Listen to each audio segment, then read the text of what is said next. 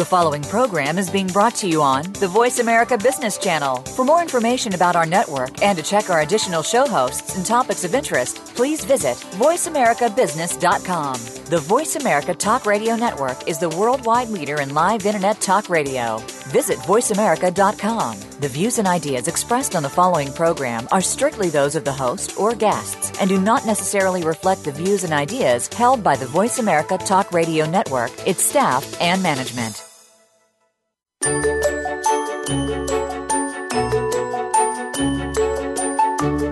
Would you like to know how to make better decisions for your business, your people, or yourself? Do you want to recognize when you make errors of judgment that cause the quality of your decisions to drop?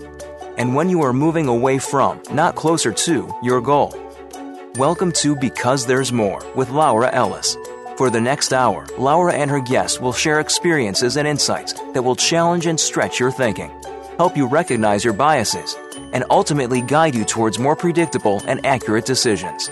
You'll walk away from this show feeling better informed, more inspired, and a lot more confident about your next big decision. Now, here's your host, Laura Ellis. Hello, I'm Laura Ellis, and this is Because There's More, the show that takes a closer look at decision-making. Thank you for tuning in. I'm delighted to be here with you for another show. How lucky am I to spend my time with decision makers who have the generosity of spirit to share with you their decision-making journey to success. I couldn't think of a better way to start the week. Shortly, I'll be introducing you to my guest, Andrew Haley, who brings his unique perspective on decision-making, the perspective of a Paralympian athlete. Andrew and I will be then discussing what inspired his choices and decisions to help him achieve his dreams and become a recognized leader in Paralympic sport. Last Monday was Thanksgiving Monday here in Canada, so I decided to rebroadcast Jim Cathcart's show because Jim overcame his impoverished upbringing to achieve his dreams. And today, Andrew will share with us his own very impressive journey to become a Paralympic and world champion. Wow, what a privilege to have you here with us today, Andrew. Welcome and thank you for agreeing to be a guest. No problem. Thanks for having me. This is great. So to be honest, as far as inspirational stories go, yours is right up there. And it's a true testament to your hard work, determination, and belief in possibilities. And I'm just going to give more of a sense of your life and how you came to be where you are today. As a child, Andrew, you had cancer twice, and each time you were given slim chances to survive. You survived bone cancer, but lost part of your leg. And then 2 years later, cancer hit again, but this time in your lung, and part of your lung had to be removed. The fact that you overcame your hardship to return to a normal life, I think it's inspiring in and of itself, but you did much more than that. Only a year after you started to swim, you participated in the first World Swimming Championship. And I know from what I read that at that point you promised yourself to be a world champion one time. So, and I know you'll tell us more about that. But you continued and you went on to become a world-class world record-setting Paralympic swimmer. And among other competitions, you have competed at 4 Paralympic Summer Games, Barcelona in 92, Atlanta in 96, Sydney in 2000, and Athens in 2004. You have won a Paralympic gold medal in the 100 medley relay and 4 bronze Paralympic medals. You currently hold multiple individual relay national records. You have served as your team's captain, and you are definitely a recognized leader in Paralympic sport. And today you're also a successful businessman who works for the Toronto Blue Jays, a well-known organization to all of us Canadians today as they're participating in the playoffs. But not only that, you give back to your community, you're involved with the children's charity, Right to Play, and go around talking to children and inspiring them how to be the best they can. And you also support athletes to succeed in their career. At the same time, you leverage your life story to partner with a number of organizations and use your examples of determination and hard work to inspire and help employees and organizations in general succeed. Your philosophy is that being a champion and turning pressure into performance is a moment-to-moment choice that can be made by each one of us. Mm-hmm. Wow. How did this amazing story start, Andrew?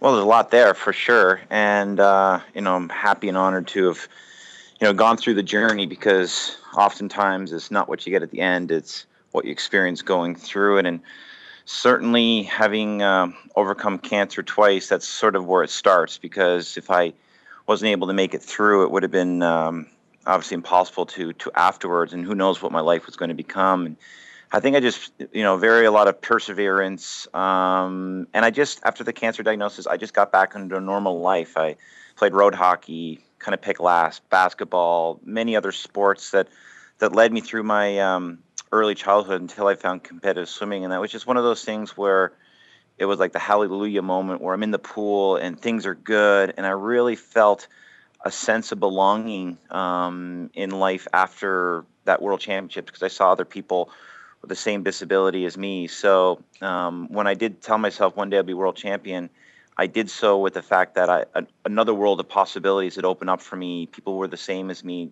to some shape or form. And it just drove me to that moment down the road to hopefully be world champion. That's amazing. We're inspired by different things, and our internal motivation comes from different things.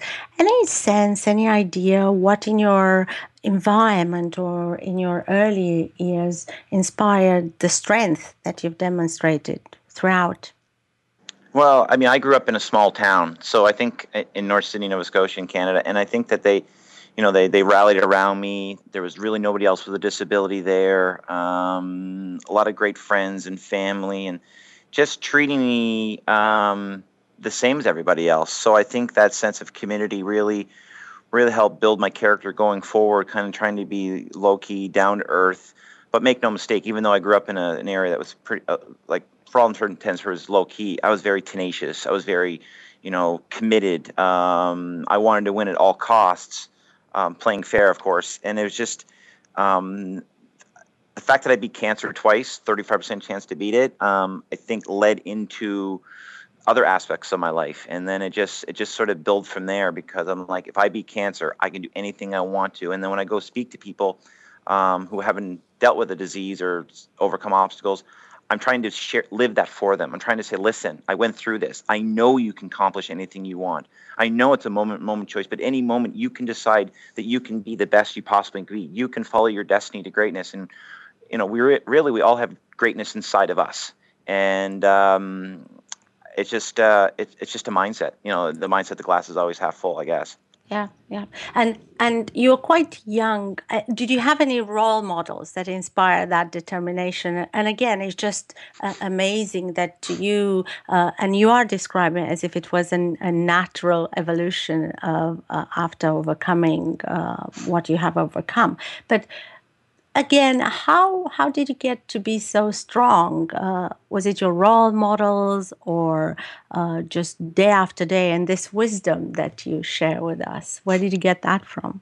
Well, I think that as far as the strong concern, I would probably say that my parents, growing up and having cancer when you're 6, and my parents are in their early 30s dealing with this, and having to be strong from my twin brother Brett at home really helped give me the strength that I needed. And one of the things I talk about in my motivational presentations is the team, the doctors, the nurses, the friends, all those people that help you with that team.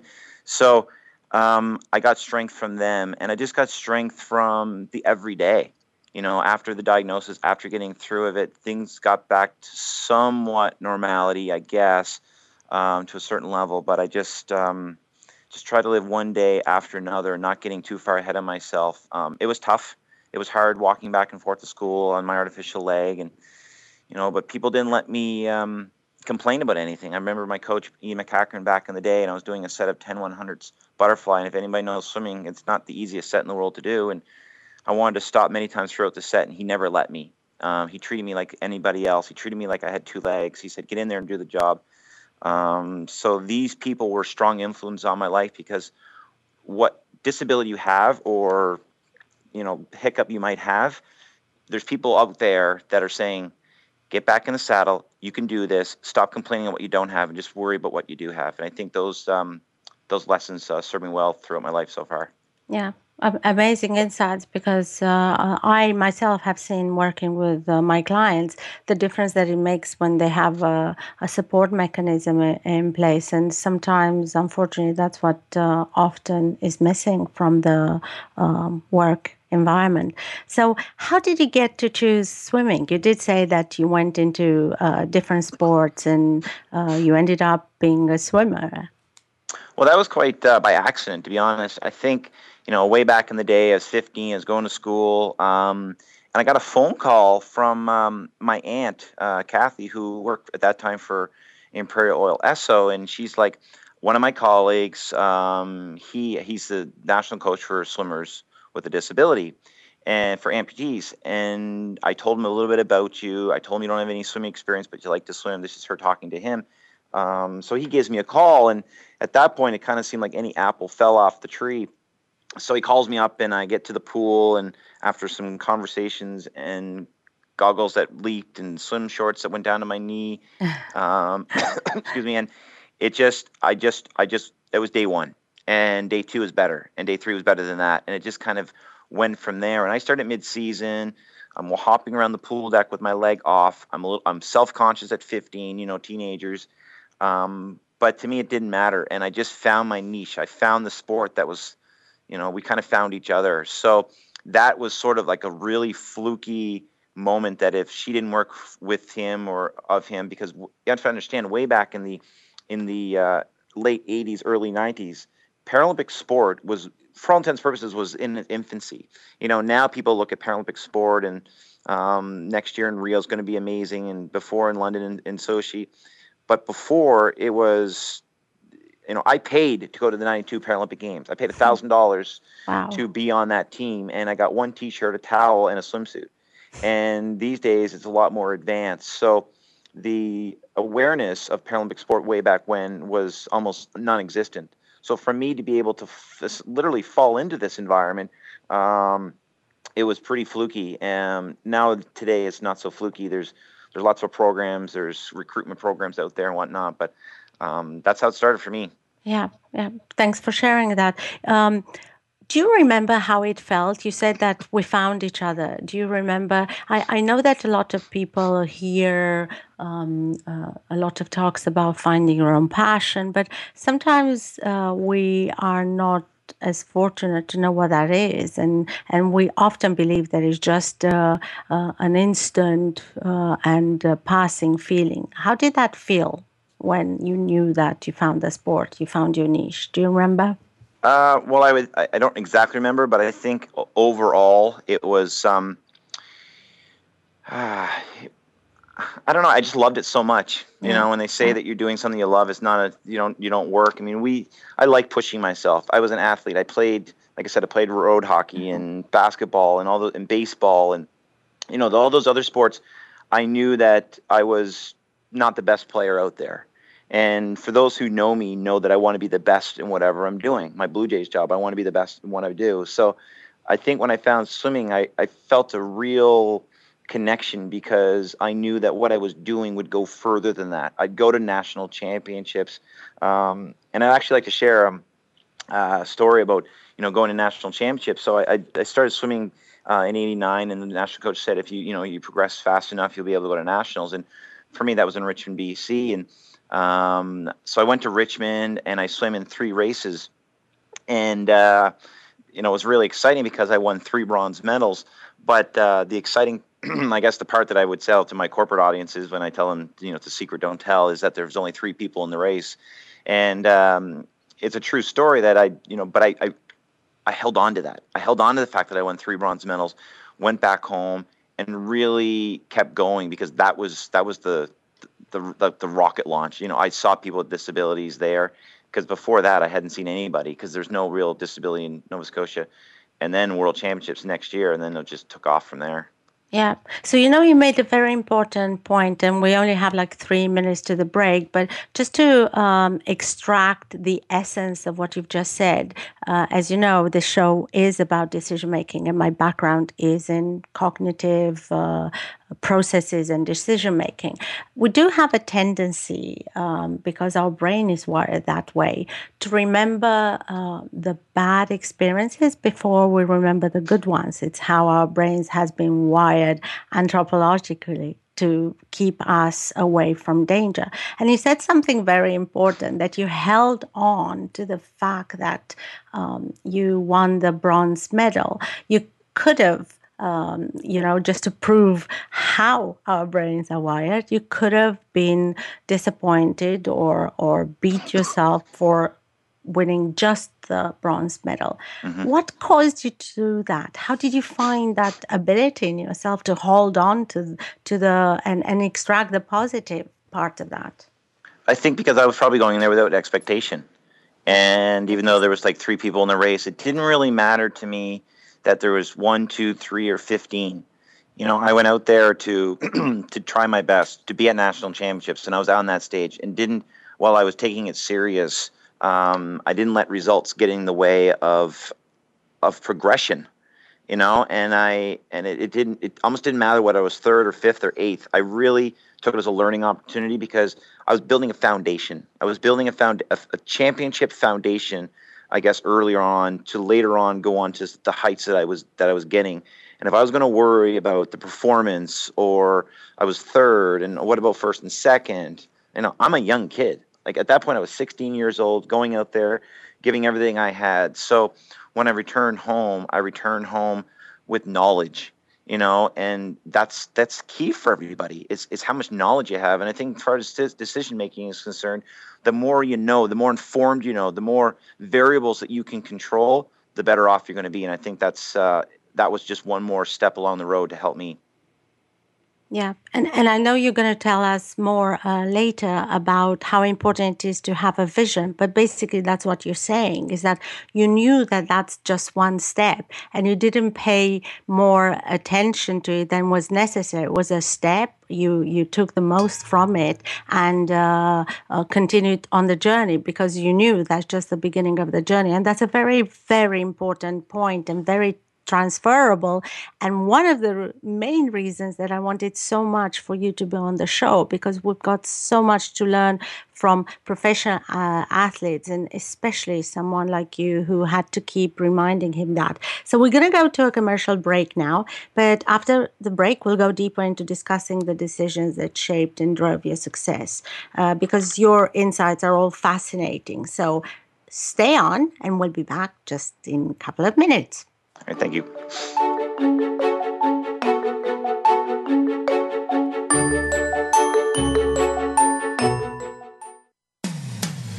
When it comes to business, you'll find the experts here. Voice America Business Network. Have you friended us on Facebook yet? Why not? Just go to facebook.com/Voice America or search for the keywords Voice America. Once you are part of our Facebook network, you'll receive daily messages about what's happening with our shows, this week's featured guests, and new happenings of the Voice America Talk Radio Network. And you can add your voice to the always active discussions on our wall. Just go to facebook.com/Voice America or search for Voice America.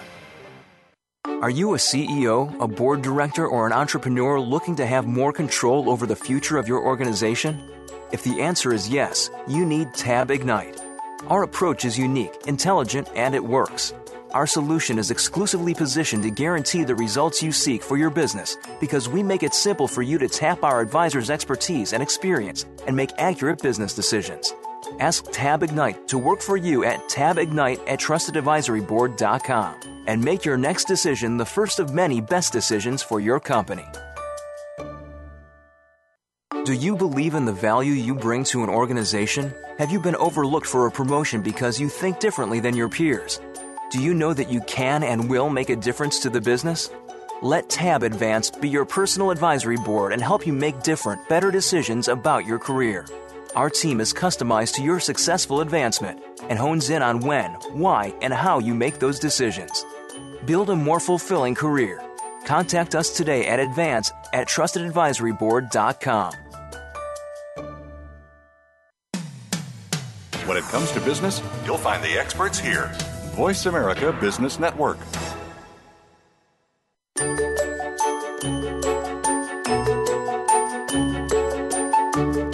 You are tuned in to Because There's More with host Laura Ellis.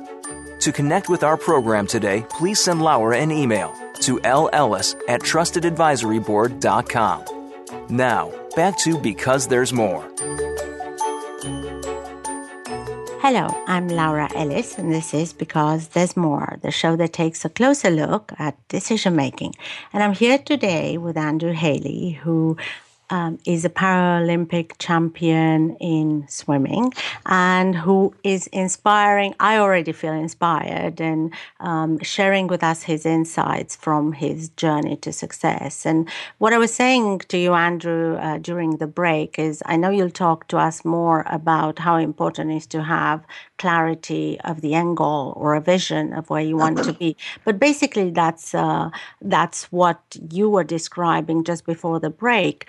Can you tell us more? Where did you set? How far ahead did you set that vision when you started to realize that swimming is the place for you? Well, I think initially the first year or so was just sort of a day-by-day thing until I got my, pardon the pun, foot wet with only one. But I think that way back in 1990, when I came back from World Championships, and I'd only, being my first World Championships, I was 10th in the 400 freestyle, I was 16th in another race, and I was actually disqualified in one race. But on the plane ride on the way home, I told myself, one day, Andrew, you're going to be world champion. And it was that sort of positive self-talk that later on in life you realize that a lot of leaders, they type positive self-talk. I'm going to do this. We can do this. You know, it comes from inside kind of thing.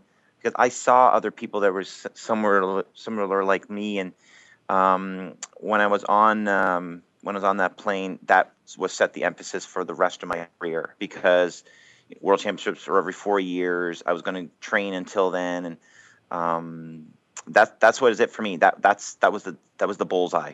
Yeah.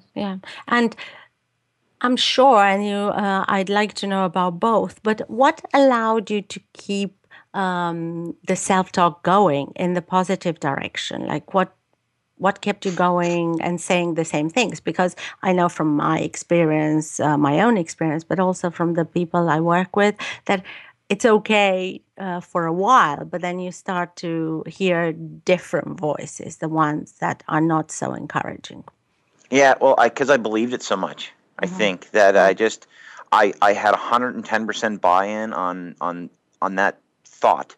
And it's not easy, as you mentioned, because when I'm back home and 16, 17 years old, and I get up at 20 to 5 in the morning, go outside, shovel the snow off the car in the winter, drive to the pool 20 minutes, get out of the car, which is now warm, hopefully, go into the pool, and then get changed, and then dive into a cold pool, you think you're pretty much nuts, right? And there would be many opportunities for you to say, you know what, this morning I'm not going to go to workout because it's minus 15 degrees outside and snowing or whatnot. But I keep coming down to little things. Like I told myself, like, if I'm not going to go to the pool, the guy in Spain is, and the guy in Britain is, or Australia or whatnot, despite them having maybe better weather than me, or fill in the blank for the excuse. And so I didn't want to hear about the excuses. I just wanted to be better every single day.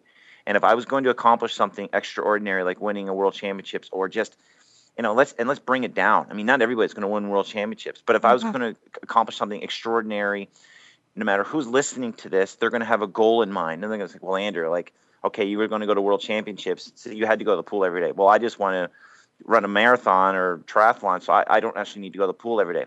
Well, that's wrong. Because the fact is that you're committing yourself. And so you need to figure out what your commitment is. That's the decision making right there. Yeah. What am I willing to do to achieve the outcome that I'm willing to achieve? Are you willing to give everything of yourself? Then if you are, then it doesn't matter because you need to do it. There's no choice. When I was swimming competitively, getting up in the morning for workout, I was left with no choice because my team was counting on me, but more so I was counting on myself to get to the pool every single day. Yeah, that's amazing. Let me ask you a question. Did you, so the vision was clear. Did you at any point stop and broke down the decision in kind of steps? What do I need to do to get there? Whether you wrote it down or not.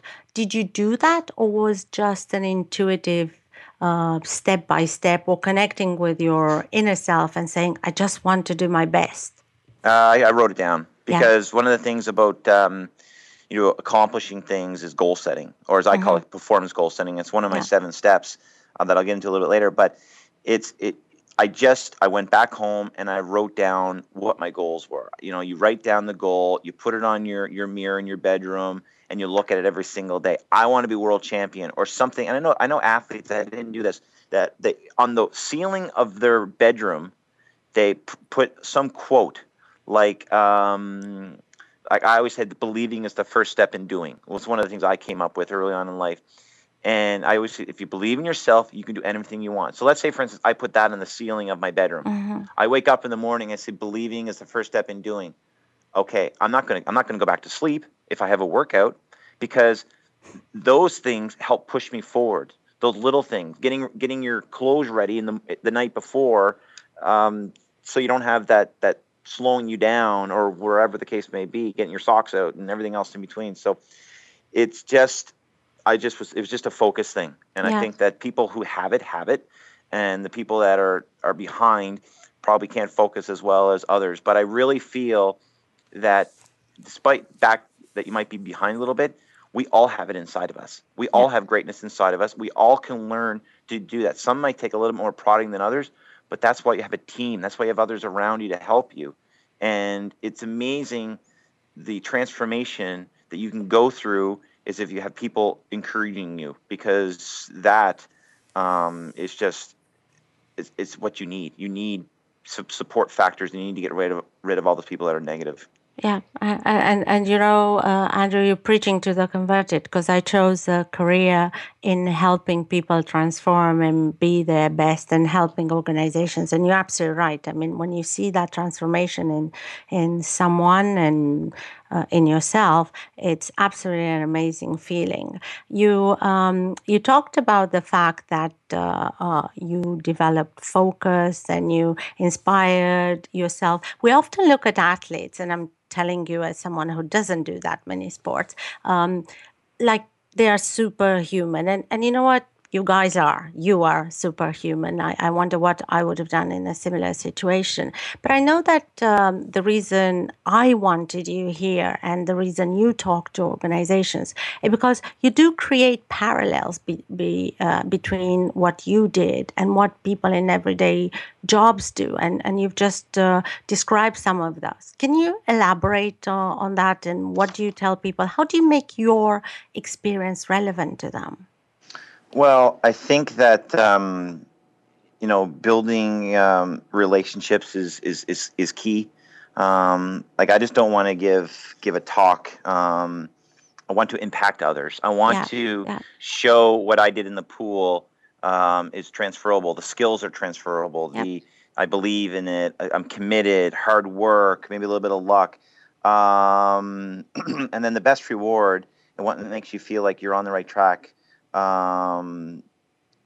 is hopefully that I can give them my experiences, and that I can help them with theirs. I mean, overall, the message is life is short. Control your destiny. Do what you want to do, wherever it takes you, and however you want to make it happen. And I think that you have to learn that you're the driver of the bus, and the bus being you. I'm the driver of Andrew Haley bus. Nobody else is going to help me out if I don't want it. And if I'm not going to lead my life, invariably somebody's going to lead it for me. So therefore, I need to make decisions that help me along that path. So, and there's a lot of parallels. When I'm in swimming, it's goal setting, determine, focus, perseverance, et cetera, et cetera, et cetera. And then with my job, I'm in sales. Is what if I don't make my quota? I need to, stay the line. I set goals every month for my sales targets. It's really, or any sort of organization out there, it's really relatable, because what an athlete does, you learn a lot of. I mean, look at some of the best athletes in the world, and you'll just see that, they've accomplished so much. And how do we learn the skills? How do we learn those skills? And there's not only that, there's business people out there. And I just try to have my own take on it, and help guide people to the promised land based on my experiences. Yeah, yeah. And I know that you were telling us about how you set goals and everything else. What were the hardest moments? What were your typical barriers in that came up often? And how did you overcome those? Because we always, as I said earlier, we always believe that, we have a tendency to believe that if others have succeeded, it's because those people possess something the rest of us, don't have. And the reason for my show is just to show people also that everyone has doubts, everyone has second thoughts. And so what were your typical challenges in the process? Well, mine are sort of a little unordinary. I mean, because I have one leg, walking around, little differences between having one leg and two legs. But, things that everybody can relate to is back in '96, I had a setback. I was disqualified in the 200 individual medley, and I'd finished the race, and my time would have got me first place going into finals that night, and yet I couldn't swim the race. And I was very disappointed. But one of the things I took out of the race, I didn't take the negatives out of the race. Yeah, I was disqualified. Yeah, that was, that kind of was too bad. But my 50-meter butterfly in that race was really good. And I held on to that part, and it helped guide me, propel me to a bronze medal in the race a few days later, because I took positives out of the race. So there's going to be many barriers out there. But I think that we need to break it down. One day at a time. How am I going to do this? And then maybe it's an instant barrier, but maybe it's barriers that you can talk to somebody about. Listen, I'm in training right now for this marathon. I just can't seem to break this time. Can you help me? Yeah. And maybe it's talking to somebody who's done it, or maybe it's talking to a sports psychologist, or maybe it's the way you eat or something. But there's got to be a way to get over it. And but it all comes down to attitude. And I think for me, I'm a guy who had one leg. I was trying to race the 100-meter butterfly. And the barrier in my mind when I was swimming it, the world record at that point was 104.56. And it kept coming up that I'm not going to break this world record. Why? Because I had lung surgery. I wasn't fast enough to break the world record in particular event. That was sort of a small part of me thinking that, until the point got where I was in Victoria in 2002, national championships, and I went 104.46 and broke the world record. Wow. And that was just it was an amazing moment, because I was always trying, despite the fact that it was, I thought I had this barrier. I kept going and going and going. And if you keep at something long enough, you're going to smash right through. And for me, that was my moment that I smashed right through. And, people that talk to me will be like, there's nothing that you can't accomplish if you want to overcome it. And, yeah, sure, there's others along the way that might be a little bit better than you are, faster than you are, stronger than you are. But I keep going back to a movie that I watched way back in the way that people might know. It's the name of the movie is Rudy. And in this movie, this guy was playing for the Notre Dame Fighting Irish football team, and he wanted to play on the team, but he wasn't fast enough. He wasn't strong enough. Didn't have a lot of the intangibles other athletes had, but he had a heart. And then finally, at the end of the movie, the coach decided to put Rudy into the game as a defensive player, and he sacked the quarterback. And he was ready. Despite all the barriers in front of him, when he had his opportunity, he pounced at it, and he sacked the quarterback, and it was a great feeling. So I would encourage everybody listening, your time will come. The barriers are out there, but if you keep going, if you keep that perseverance, you'll be amazing at the accomplishments that you can get. Yeah. Yeah. So again, there's so many things that relate in what you said, Andrew, because as you know, I work mostly with corporations and the organizations that I created, that is Trusted Advisory Board. It's basically playing that role that you just described.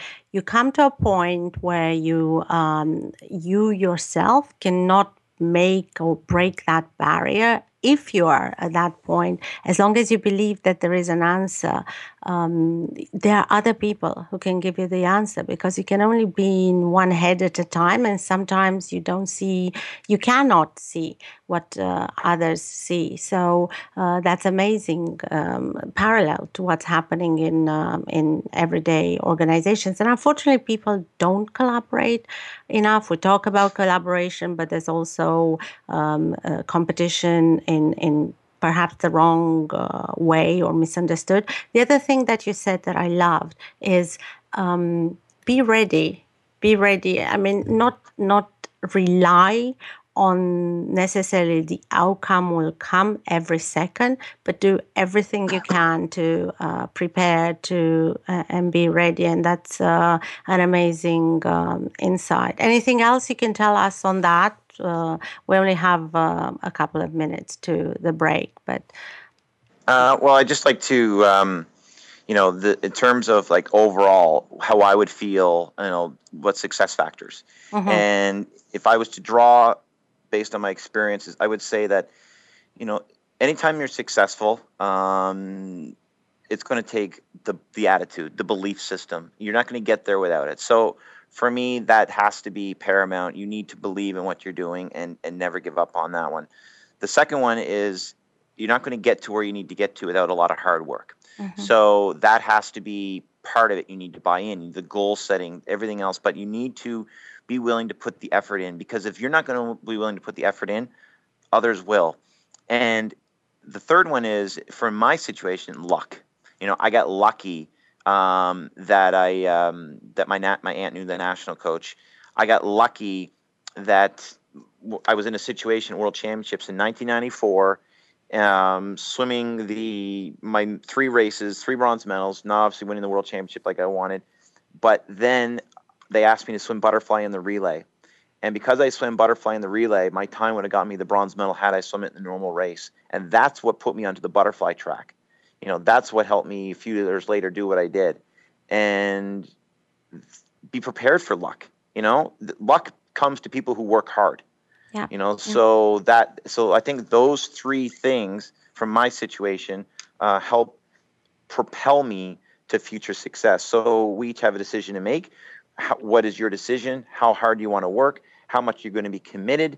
And if you do all that, maybe you're going to get a little bit of luck on your side, which I think the fairy godmother is going to help guide you that way a little bit too. So I just wanted to share those 3 things, because I think when we start out on a journey for success, at some point you're going to need to realize what do you consider your success factors, and build on that and expand on that and make those your own, and really embrace it. Yeah, I totally agree. So we're going to go again to a commercial break now, but we'll come back after the break and even talk about the element of luck, because it plays quite an important decision, some key insights that you've highlighted. So stay on, and we'll be back just in a couple of minutes.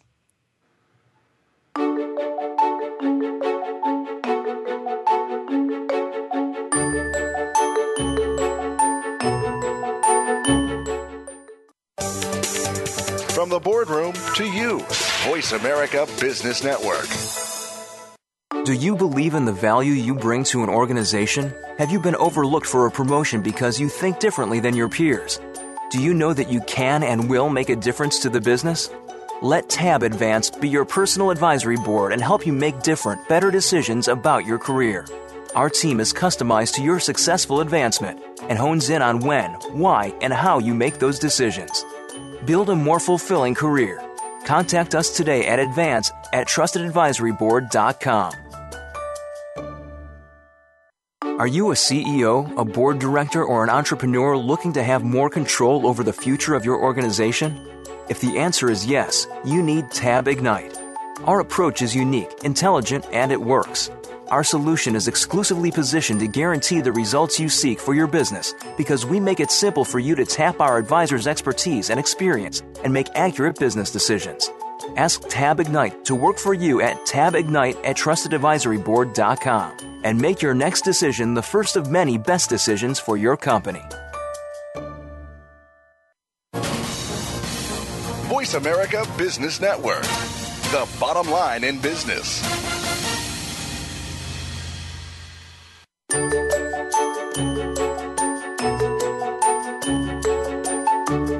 You are tuned in to Because There's More with host Laura Ellis. To connect with our program today, please send Laura an email to lellis@trustedadvisoryboard.com. Now, back to Because There's More. Hello, I'm Laura Ellis, and this is Because There's More, the show that takes a closer look at decision making. And I'm here with Andrew Haley, who's a Paralympic swimming champion, who is sharing with us his experiences. And just before the break, he was telling us about his success factors. And for all of you out there who are listening, please go back and download the show and listen again, because you will get new insights every time you listen. I did get, and I'm getting a lot of our conversation, and it just reinforces, Andrew, that it is so good to have someone with your background, because in the professional environment, what you have done, the advice that you give, it's not that common. People look at things differently. They have a different perspective. You talked just before the break about luck, and I want to know from your perspective, what allowed you, and you made that point just before the break, what allowed you to pick up on the luck that you had? Because sometimes luck hits us and we don't even know that we're being lucky. Well, I think it's hard to know that you're lucky in the moment. I think later on when you start with the career and you realize that, the shape up of my national team when I was on it. But I think the first time that I went to my national championships in Richmond, BC, that was pretty lucky for a kid from Nova Scotia. That's pretty far away. And then I get to go to Holland and Barcelona, and regardless of circumstance, being on any sort of team that you can travel and then when you realize the people that you're involved with, that is just amazing. So the luck was there. I took it, I ran with it, and I was, I was going to say I was lucky, but it's all based on hard work. I mean, I'm not going to get to the national team unless I work hard, right? So it's luck only takes you so further. I mean, you can win the lottery, and that's almost pure luck. But there's for a lot of times, in order to be lucky, you got to be good. That whole thing, you got to be good to be lucky. So I think I was a little bit of that one. Yeah. And I think that, thank you for sharing that, because I think one of the earlier responses you gave kind of feeds into it, from my perspective at least, that you have to be ready no matter what. You have to be ready if you are lucky, and if fortune turns your way, then you have to know what to do with it. So the whole preparation, being ready, keep going, working hard applies in both circumstances, being lucky or when luck doesn't turn your way. And unfortunately, I was talking to you during the break, Andrew, that what I see in corporations, a lot of the decision making is being taken without consideration of what the external factors do.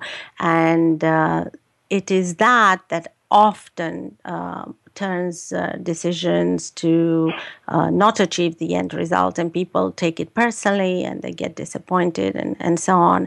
I warned you that our show is going to go very fast because there's such amazing context, so we don't have a lot of time till the end. So I do want you to talk to us about your Olympic experience and when you won the gold in the medley. Can you tell us a bit about it, and how did it feel to you? Because I know how it felt to the person watching, but. Well, I think that it was a long time coming. As I mentioned before, that I had became a butterflyer in '94, pretty much by luck, fluke, whatever you want to call it, when I was asked to do the fly in the relay.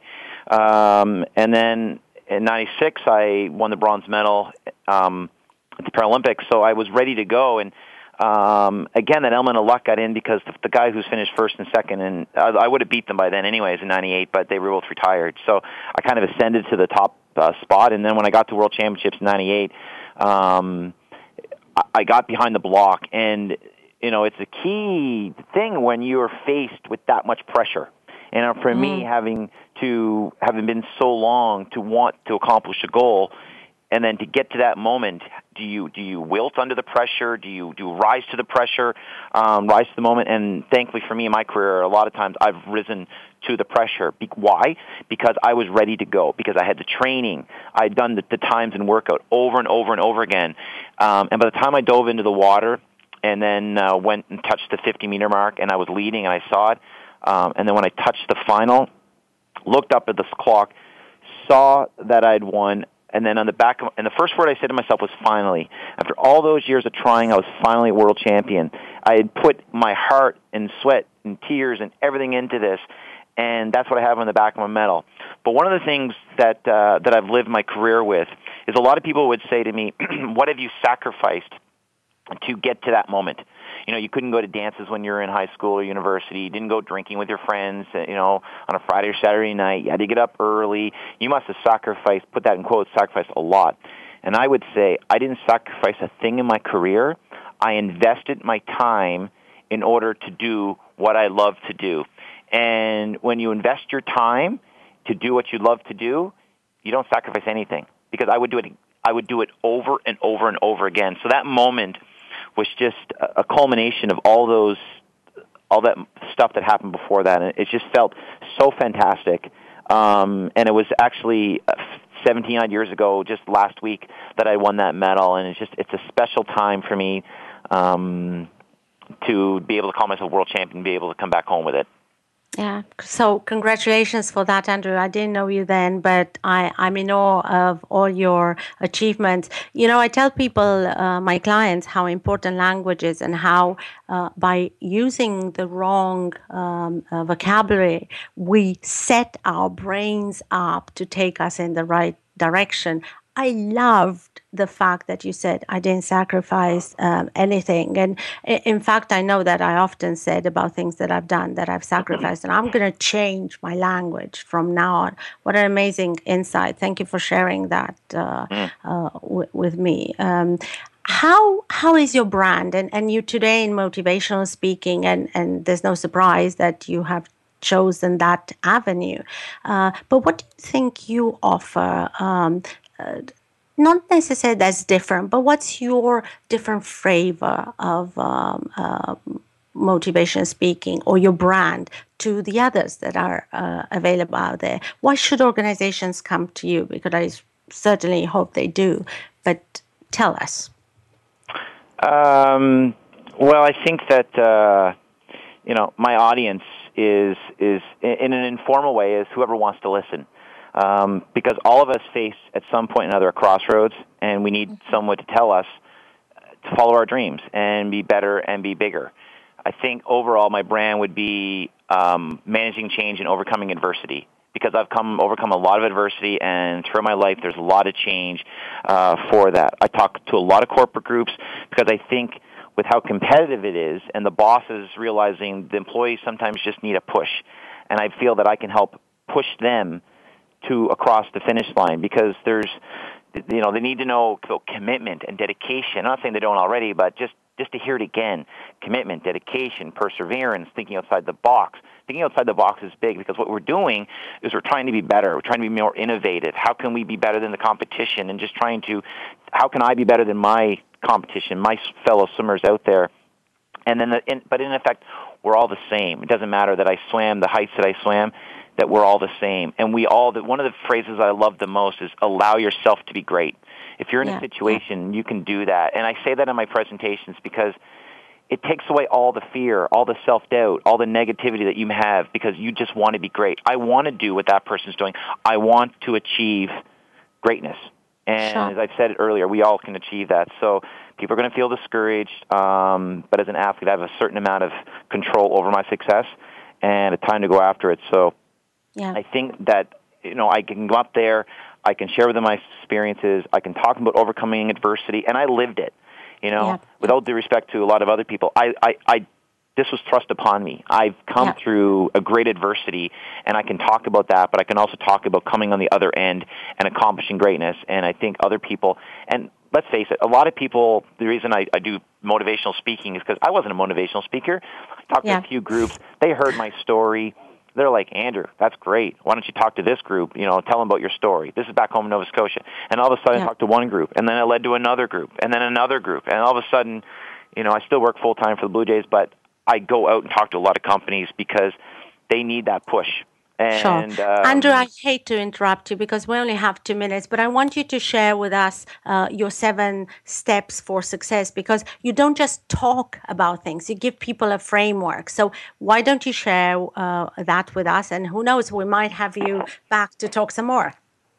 So the first one I came up with was condition your mind to win, to be the very best. You need to be able to realize that there's a goal in mind at the end of the rainbow. And for me, I bought into being the world champion. And then what I would call 1.5 of the 7 is just a positive attitude. You can't go forward unless you have a positive attitude. And then the other thing is remain committed to the final outcome, focused, and don't get distracted. Don't ever get distracted because, like I said, waking up in the morning, trying to go to the pool, I'm not going to sleep in because I want to be the best I can be. We're going to run out of time, so why don't you just go through them, and then we'll send some more information on the blog and on LinkedIn. Sure, sounds great. So performance goal setting is 3. Operating with a single purpose and discipline, where focus goes energy. Number 5, when things get tough, keep doing your best. Number 6, take care of yourself, that home, team, work-life balance. And number 7, which is super important, is team, because together everyone can achieve more, and everybody out there listening certainly can achieve more by getting with your team and just believing you can do it. Andrew, thank you for this opportunity. It's been an amazing show, and I know that I'm going to go back, and one of my biggest takeaways is really change the language around my achievements, but as well we call failures. So I hope you enjoyed it. We will hopefully talk to you again soon. And for everyone out there listening, next week we'll be back with Mick Simonelli talking about innovation and his decisions around that. So have a great week, and we'll talk to you next Monday. Thank you, Andrew. Thanks for having me.